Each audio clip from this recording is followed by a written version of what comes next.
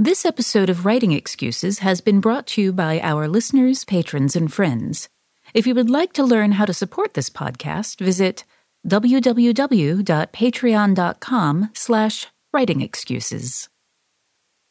Season 17. Episode 6. This is Writing Excuses, hitting reset without getting hit back. 15 minutes long. Because you're in a hurry. And we're not that smart. I'm Howard. I'm Kayla. I'm Sandra. And I'm Meg. And we are talking about resetting expectations. We are talking about breaking promises and then making new ones without actually betraying the trust of the audience. I'm trying to think of a good example of this, and it's possible that the good example may be $1 Million Baby, which breaks a promise to the audience. This is a sports movie, by giving us a third act that shows that it's actually a drama about euthanasia, it's very dramatic, and it's not very sports movie. And as we pointed out when we mentioned it earlier, it's got a 90% fresh rating from critics and audiences over at Rotten Tomatoes. And maybe part of this is because it's 15 years old, but it won a lot of awards and it did great grossing in theaters. And it was something which broke promises that audiences felt had been made to them and then delivered something different, but delivered it so well that the majority of the audiences put up with it. They accepted it. They loved it. They came out of the theater, I don't want to say happy, but having experienced something amazing, which is what the filmmakers set out to do. So let's talk about that. What are some examples of things where you feel like the expectations have had to be reset and they did it well? Well, I think that personally, for me, there are two main movies that come to mind for this. And one is Kung Fu Panda 2, which is one of my favorite movies ever, and How to Train Your Dragon, for different reasons, but both of them playing with expectations. I think Kung Fu Panda 2 does multiple things with your expectations. For one, it kind of gives you an origin story again, except it's deeper, it's bigger, you're like, whoa, I didn't think I was going to get this from a Kung Fu Panda franchise, But I think that's the other thing is tonally, it's a lot harder. It's more explorative of pain, of destruction, of trauma, of working out issues, like heavier themes than the first one. Like the first one had a good heart still. But the second one just really dives in there in a way that you wouldn't have expected. But at the same time, I was not like, why is my fun movie sad? When I watched it, I was like, oh my gosh, they do a great job of acclimatizing you. You know, they start out fun and everything too, but they do a good job of acclimatizing you to this is going to be a bit heavier of a movie. It's still going to be an amazing adventure, but it's going to be more emotionally in-depth than the first one without losing you. I don't know anybody who was lost with Kung Fu Panda 2. I know most people just sat there stunned and in awe instead, not disappointed. Yeah, I was kind of slack-jawed. I was, wow, how did they do that? Usually the origin story has to come first, and the 2 movie is a raising of stakes and a new adventure, but you managed to raise the stakes and give me a new adventure and give me an origin story, Yes. and wow, it seemed to defy the number 2, which was pretty cool. Meg? So I actually have an example of something that did it badly, that raised my expectations and then turned it on its head. And it's the anime Attack on Titan, which is about humanity fighting to survive when they are constantly attacked by huge giants referred to as titans. And we have our very strong protagonist character who's going to get revenge on all the titans and he's going to save the world. And they killed him off 7 episodes in. And I was like, amazing. I love this. Now his meek sidekick character is going to have to step into his shoes and become the new protagonist. And no, protagonist came back magically and with magic powers and is so magical now. And I was like, man, I mean, that's cool and all, but I wish he died. You wanted those? Why couldn't you stay dead? Why couldn't you stay dead?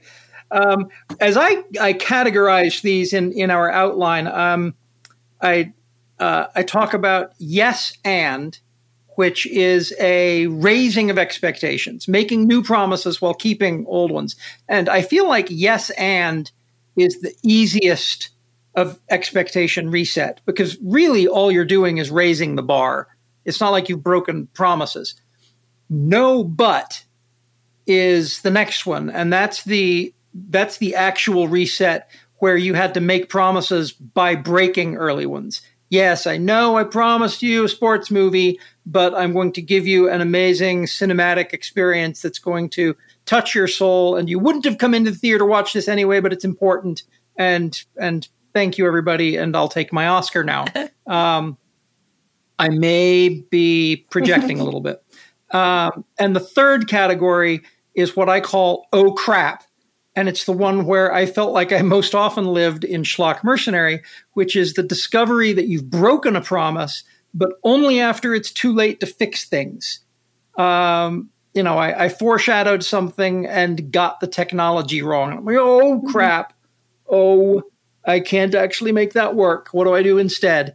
So in these three categories, what are our strategies? I remember watching, it was decades ago. It was a making of Indiana Jones documentary. So it was like 1 hour long, the making of show.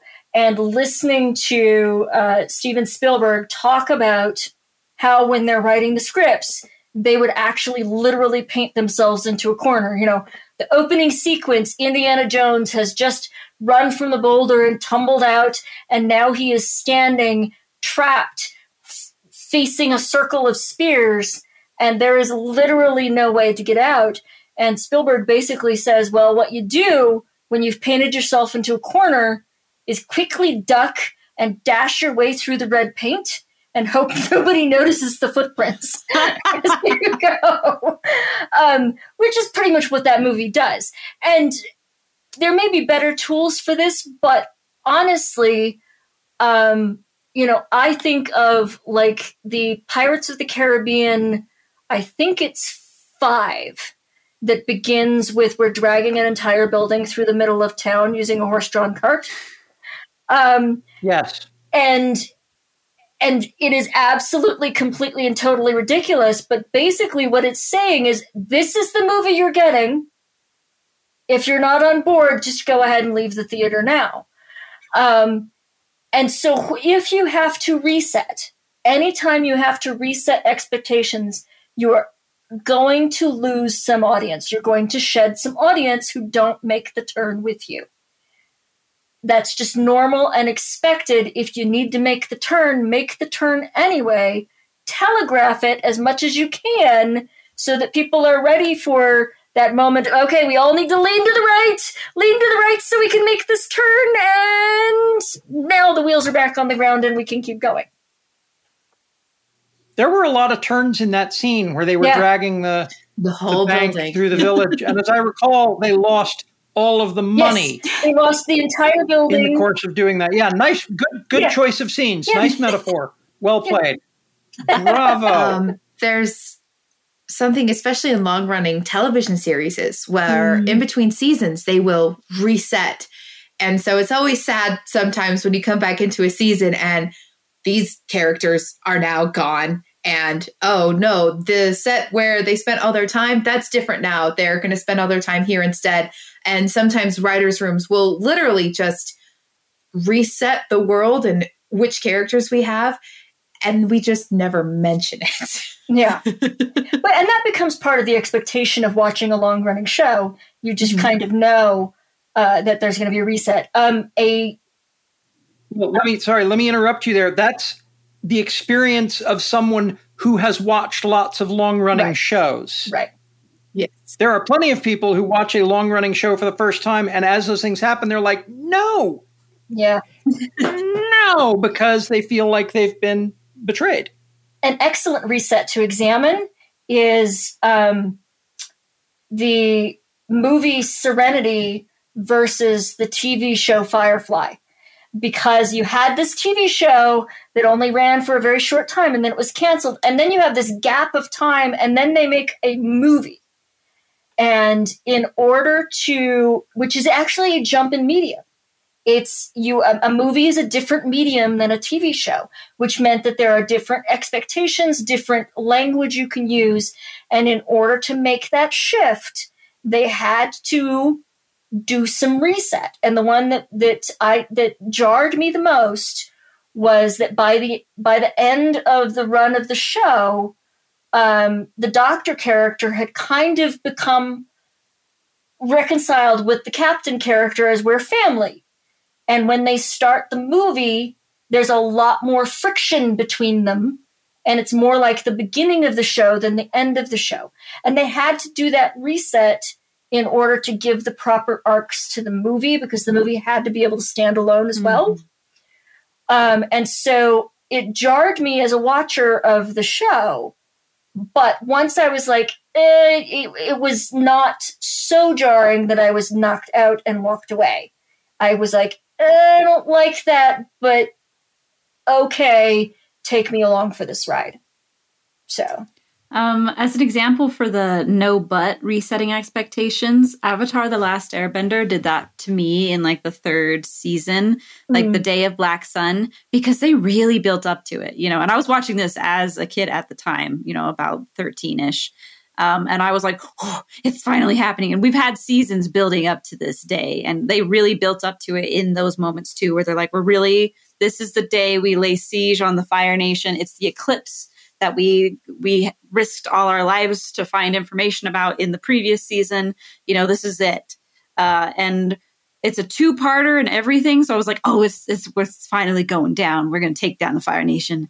And it does not pan out. They fail the invasion because they already knew and were already ready and just gone. And they're shocked and like terrified. And I was too. I was like, what? But what they did was a great job in that, because otherwise it could have felt just really deflated, where you're like, well, great. Okay, what did we spend all this time for then? But what they give you is a bunch of other things that you really wanted and needed. Like most particularly the Zuko storyline carries out the Days of Black Sun 2-part. Having Zuko come in, and that's the moment where he decides to defect from the Fire Nation and help the Avatar make his new plan to take down his dad.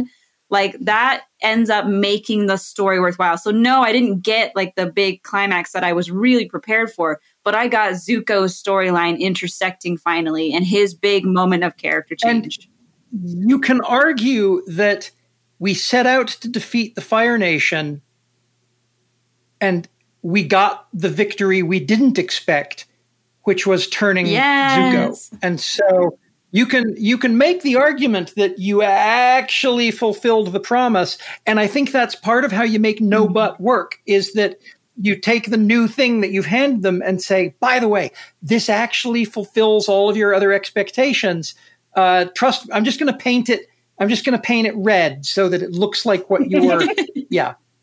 When everyone's on the same page, getting things done at work is easy. No matter what you do or what industry you're in, how you communicate is key. Everything you type is equally important to collaboration, and Grammarly can help. Think of it as your AI writing partner, empowering you to communicate effectively and efficiently, so you can make a bigger impact in the workplace. 96% of Grammarly users say it helps them craft more impactful writing.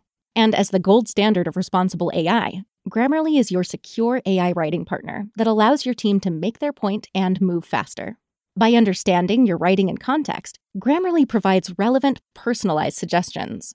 And with tone suggestions, you can navigate even the most difficult work conversations. You can also save time from spending hours editing drafts to just seconds with one click. Sign up and download Grammarly for free at Grammarly.com/podcast. That's GRAMMARLY.com/podcast.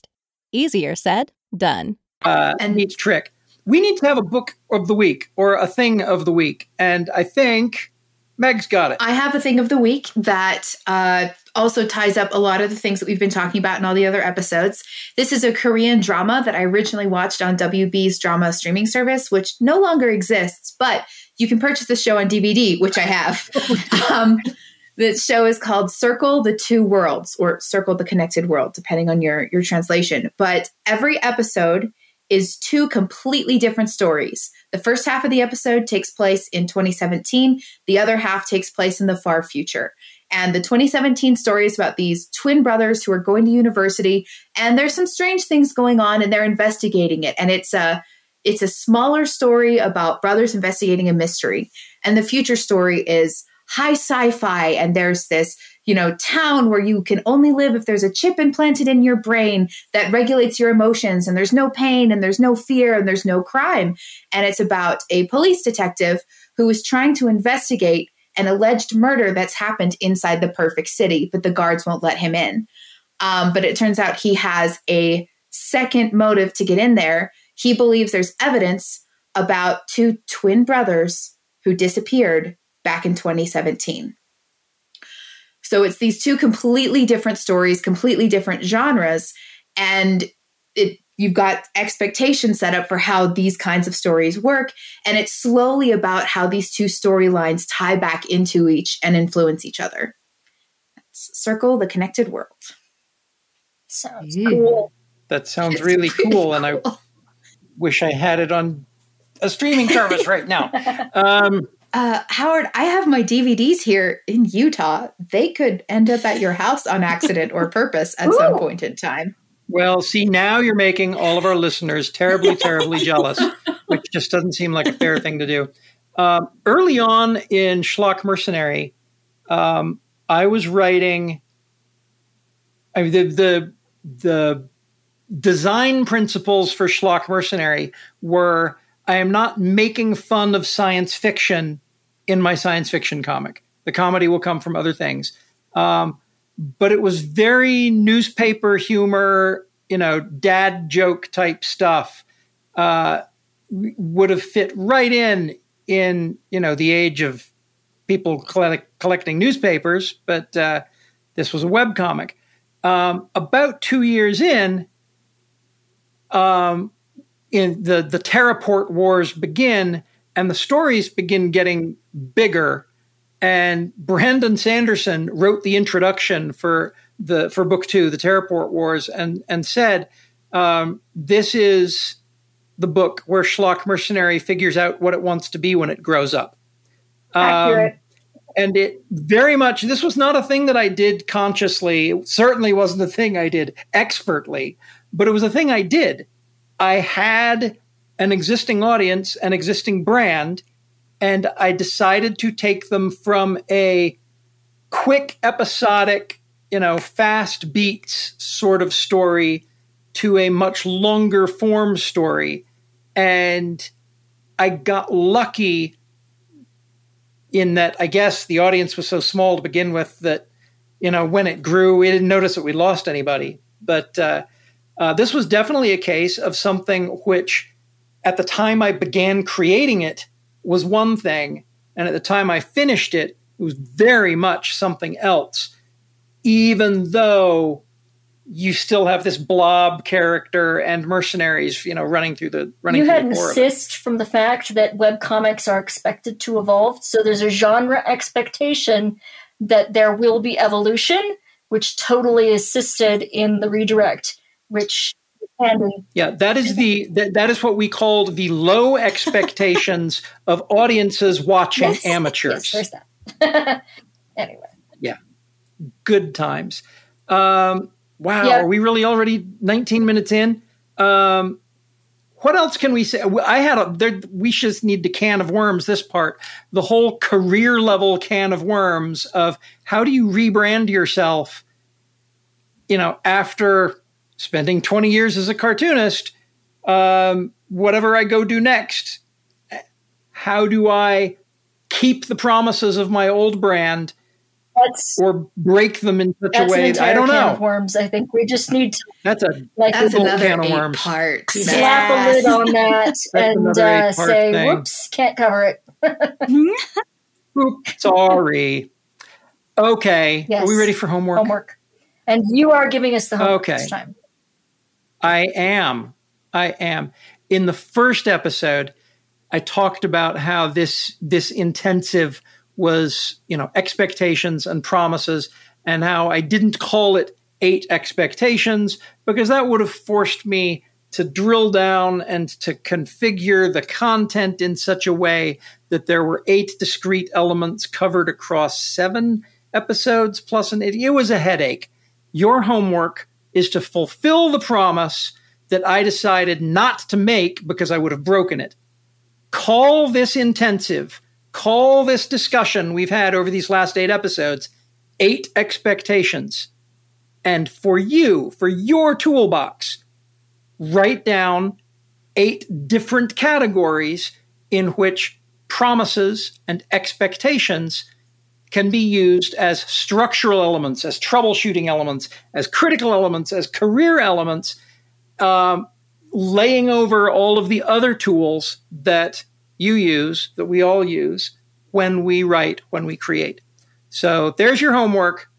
Write the thing that I was either not smart enough or in too much of a hurry to write, the course outline for 8 expectations. This has been Writing Excuses. You're out of excuses. Now go write. Writing Excuses is a Dragonsteel production. Your hosts for this episode were Howard Taylor, Kayla Rivera, Sandra Taylor, and Megan Lloyd. This episode was engineered by Marshall Card Jr. and mastered by Alex Jackson. The liner notes and transcripts for this episode are available at writingexcuses.com. To learn more about us, visit patreon.com/writingexcuses.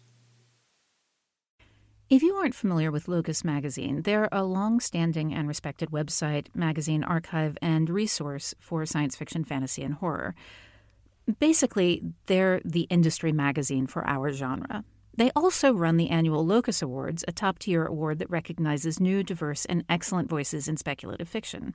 They tell the storyteller's stories through author interviews, book reviews, curated reading lists, international industry news, obituaries, and more. Locus has meant a lot to me, both personally and professionally. In my career, I've been interviewed by them, and I've also turned to them as a source of understanding who is involved in the industry. Locus is holding their annual fundraising drive to keep their doors open, lights on, and future bright. I'll be contributing to their crowdfunding campaign by donating a cut scene, some original art, and a couple of other things like, do you want to do a one-on-one chat with me? So join me in supporting Locus.